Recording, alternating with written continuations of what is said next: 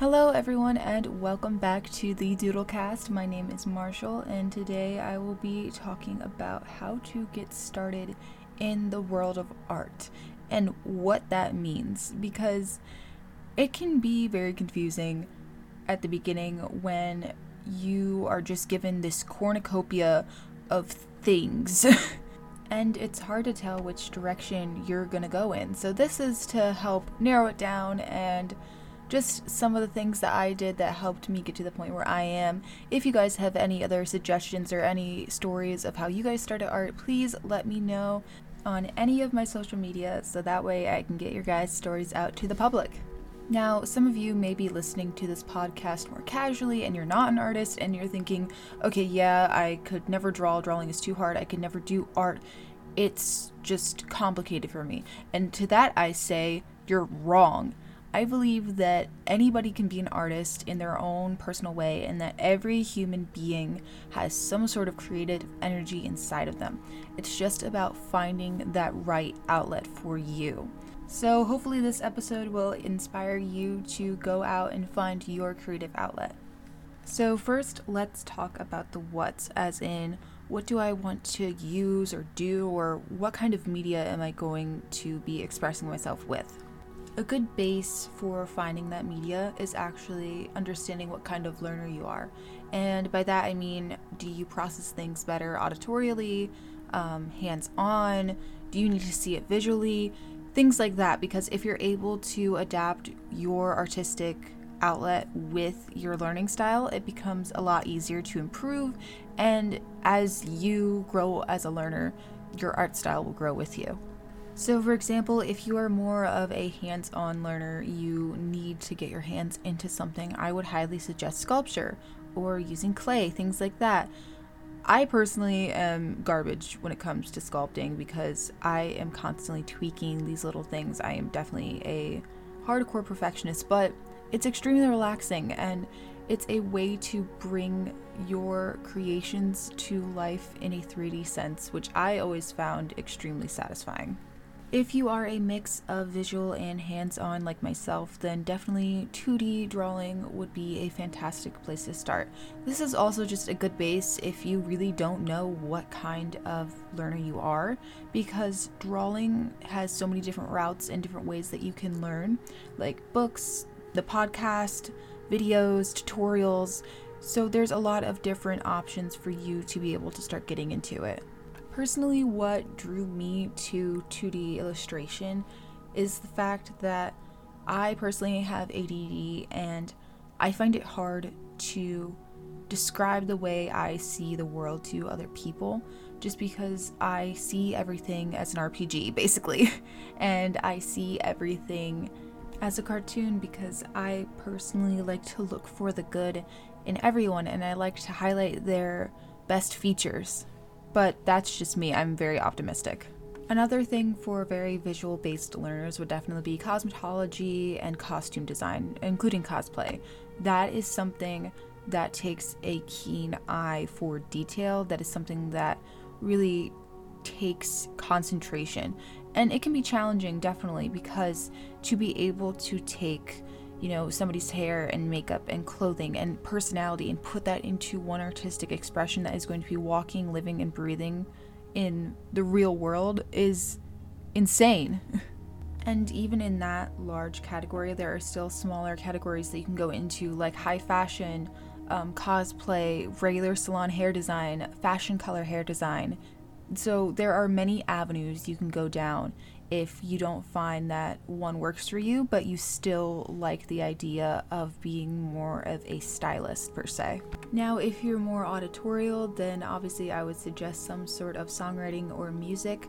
Personally, I took some music classes and things like that. I tried piano, I tried violin. I do sing, not very well, but in my spare time, and in school I did chorus. And that was fun, but just for me, auditory learning can be hit or miss, but I have seen many people who have just been able to pick it up so well. I actually had a foreign exchange student not too long ago, and she was fantastic at the guitar. She taught herself everything, and it was amazing to see her be able to just look at a sheet of paper and teach herself the notes. That is something that is extremely inspiring. And even with that, there's still digital music that is coming into popularity, like techno, things like that. Lo-fi, I personally love lo-fi whenever I'm drawing. That's usually what I listen to just put myself in a calm state. So even people who are auditory learners but aren't necessarily gifted in traditional musical talents, there's an outlet for you as well. There's literally thousands of different kinds of electronic music. I actually just got an automaton. It's the weird music note shaped thing that has a face on it, and it makes a lot of beeping sounds when you press the chords. I got that from my significant other for my birthday, and I absolutely adore that thing, mainly because I can make obnoxious noises, but also because I'm learning how to recreate memes on it, and that personally is a dream come true.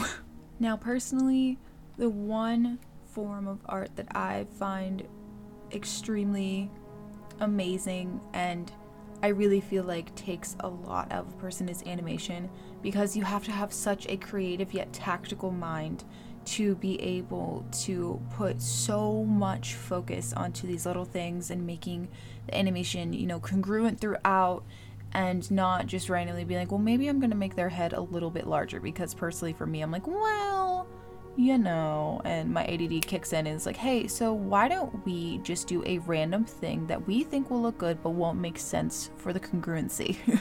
That definitely takes a lot of practice and patience, but I highly encourage anybody who wants to even try animation, go for it. You are much more bold than I am, because I have tried a couple little things with animation with my tablet and Procreate, and it is extremely difficult personally.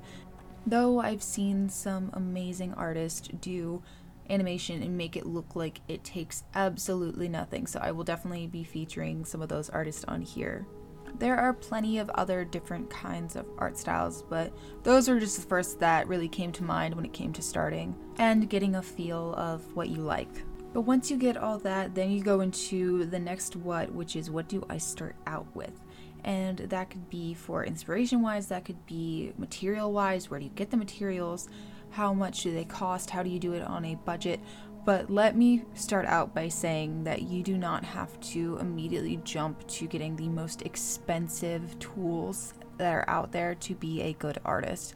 I actually would highly recommend starting out with things that are in your budget, just because it's not necessarily the tools that make the art amazing. It's your skills and what you can do with them.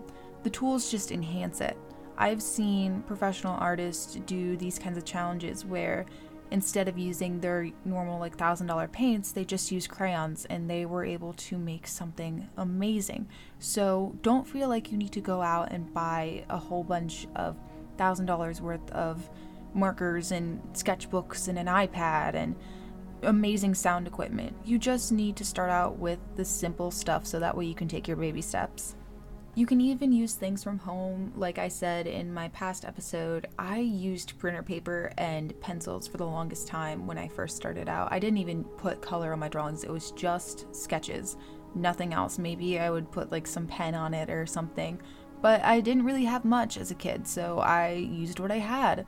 I drew on the walls. That wasn't really appreciative, and I don't condone that, mostly, but it's what I had, so I worked with it. Or my sister, who was really talented with sewing, there were actually a lot of community events as well. Now this may be limited currently just because of the pandemic and everything, but she actually entered in a sewing contest that was at a local library, and she got second place, and they provided all of the sewing machines and the fabrics and everything, and she ended up doing really well. Plus, there's also different schools, like trade schools, that can help extend your knowledge. I actually got my cosmetology degree in a trade school that I did while I was attending high school. So I got my regular high school diploma and my cosmetology license at the same time. And personally, where I live, there's actually a fashion department in there as well, and a department for print production. So those were all free as well, as long as you're able to apply and have decent grades. And even local theater or high school theater, you can practice your makeup skills. I know personally, I was also in theater in high school. I was, yes, a theater kid. It's kind of obvious. And for the shows, I would do people's hair and makeup. I would help design props. I would help with clothing and costumes, things like that. So there are plenty of outlets out there for you that barely cost anything. So please do not feel the need to spend an arm and a leg and then some if you're just starting out. But as for keeping up with your education and your inspiration to start on whatever art journey you're on, I highly suggest looking up YouTube tutorials, TikTok trends, Instagram trends, things like that, and just try them out. Like, one of my favorite trends was actually the Sailor Moon redraw, because it was just a one shot from a random episode and everybody redrew it in their own style, and it was extremely inspiring to see how so many artists could take this one screenshot and create millions of different things out of it. So following those trends and exercises can really help benefit you with learning and also developing your art style. But keep in mind what I said in the last episode. It can be very easy to compare yourself to other artists, and it can be very easy to put yourself down because you like something else in somebody's art and you see yours and you lack in that area.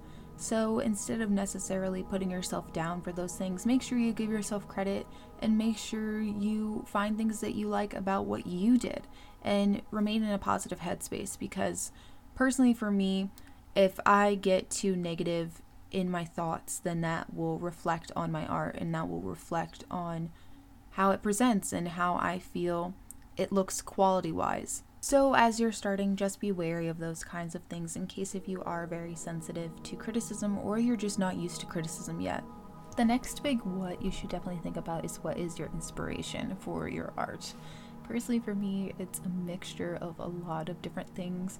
It can come from real life, it can come from dreams, it can come from just pure imagination, but that is going to be the main driving force behind your artwork, and it's going to be the thing that makes you stand out the most.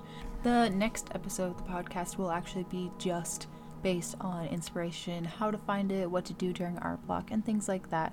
So be sure to tune in for the next episode if that's someplace that you feel like you're struggling in, because definitely at some point all artists have art block and it can be very challenging, but we can get through this together, I promise. Art block is only temporary.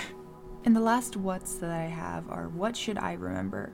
As in just little things along the way that you need to keep in mind so that way you keep in a good headspace. Mainly just practice makes progress, not perfect. And by that I mean you can practice forever and ever and ever and ever and ever. And if you are an artist who wants to strive to seek a certain goal, most likely our self-criticism will be like, oh, well, you could do this and this and this better.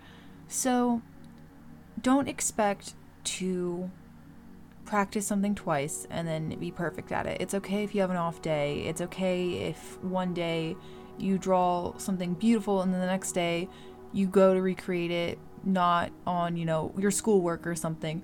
Then it kind of ends up looking like a pile of poop. That happens. And that kind of goes along with the next what should I remember is, we are our own worst critic. I also cannot say critic very well. I'm sorry. I'm from Maryland. We have a weird accent. Stay with me here. But we are our own worst enemies. So just remember to give yourself some credit, give yourself some slack. And if you don't have a good art day, you can say, that's okay. I did something amazing the other day. Everybody needs a break. Don't push yourself too hard, because if you end up pushing yourself too hard, you push yourself into a giant ditch, and it's very hard to get out of that. It's like tunnel thinking. So try and just remember that you're doing all right. I'm proud of you, at least. Good job, you. Another what is, ask others for constructive criticism. Now, you should remember to do that, but at the same token, ask people who you know will give you constructive answers, but not hurtful. Because there's two ends of the spectrum on that. You can have somebody give you advice and it's all negative. Like, they hate your drawing and they're like, oh, well, you should change this and this and this and this and this and this, and I hate this. By the way, that looks gross. And at that point, that's not constructive criticism. That's them just shitting on your art. Constructive criticism is more like, oh, this and this looks good, but hey, I noticed that maybe the eyes are a little big or they're a little bit apart. Maybe you could try and work on your anatomy, or I like to see more color. Maybe you could try something new with color. But then also don't go for somebody who's just gonna be like, oh my gosh, I love it, don't change anything about it. Because although that can be extremely nice to hear, everybody has some little things that they might change to it, and it's nice to hear a different perspective. So make sure you find somebody who is reliable for that constructive criticism. And finally, do what makes you happy.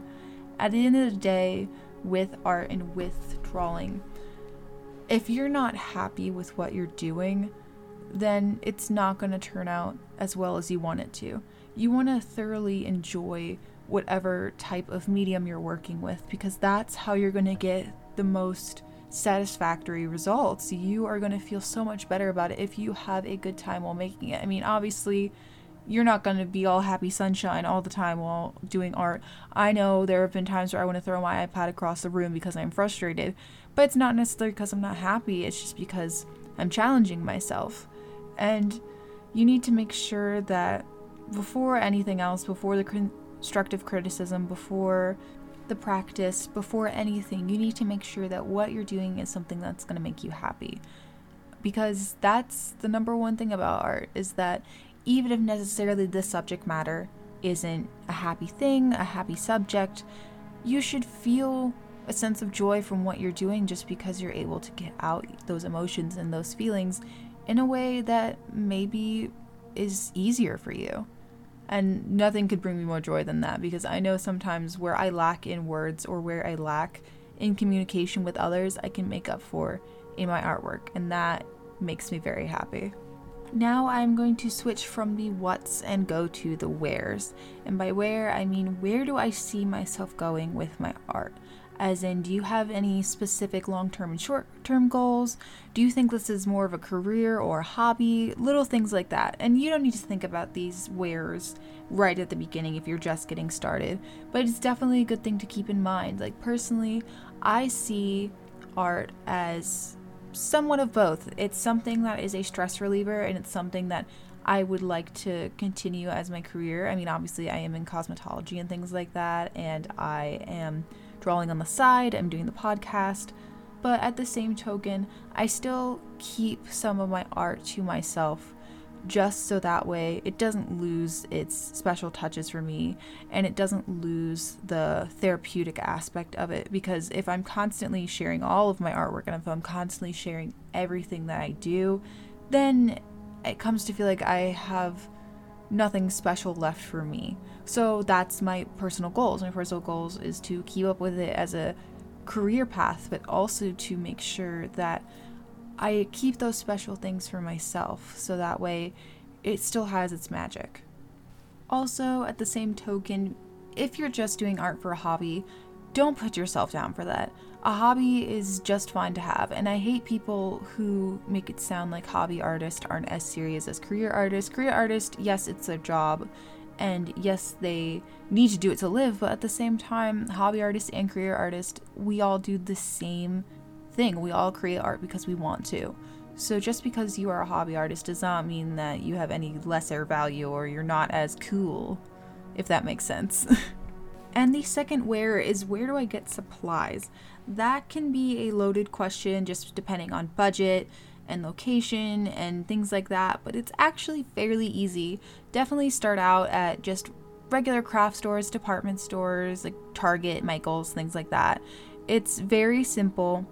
To know what to buy, I feel like, is the more complicated question.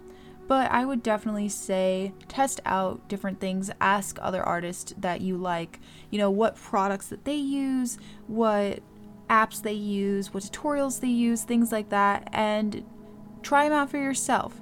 But try less expensive options before you jump to buying a $1,000 paint set. I know from experience that at one point I bought these really expensive gouache paints gouache. I honestly don't know how it's pronounced, but I'm going to say gouache, and y'all are going to deal with it. But I bought them. They were super expensive and extremely nice paints, but I do not like painting with them. I'm more of an acrylic and paint pen person. Gouache just don't work well with me. I get so frustrated with them. So I had just wasted so much money on paints I never used. So lesson learned, try less expensive options. Like before I got Posca, again, another art thing that I'm not sure if I'm pronouncing right, but if I'm pronouncing it wrong, then you're gonna have to deal with it. But Posca, before I jumped to buying those, I actually just used some regular like Sharpie paint pens to see how I liked them, and I like working with paint pens, so then I went and I got the Posca, and those even weren't that expensive. I am just somebody who's very money cautious. Obviously, I'm 19, I'm broke, and I'm just starting to adult, as it is called. Also, don't be afraid to use non-traditional art tools. If that's something that you like, then please, by all means, go for it. Like, personally, this is just me being weirdly specific, but if I am sketching in pencil, I much prefer to sketch with the yellow number 2, like, classic pencil. That's just me. Most people, sketch with sketching pencils and fancy stuff like that.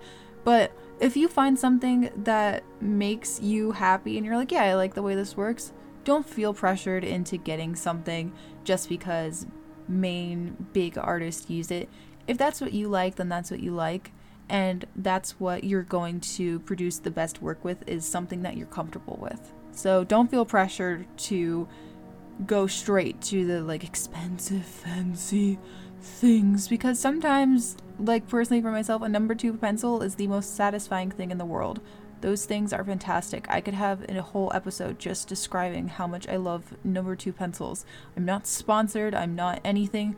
I just find them satisfying. I love it so much. This is part of my ADD going off, but it just, sharpening them, fantastic. Mwah, A+. My ramblings aside, for the final big things you should think about is the big why.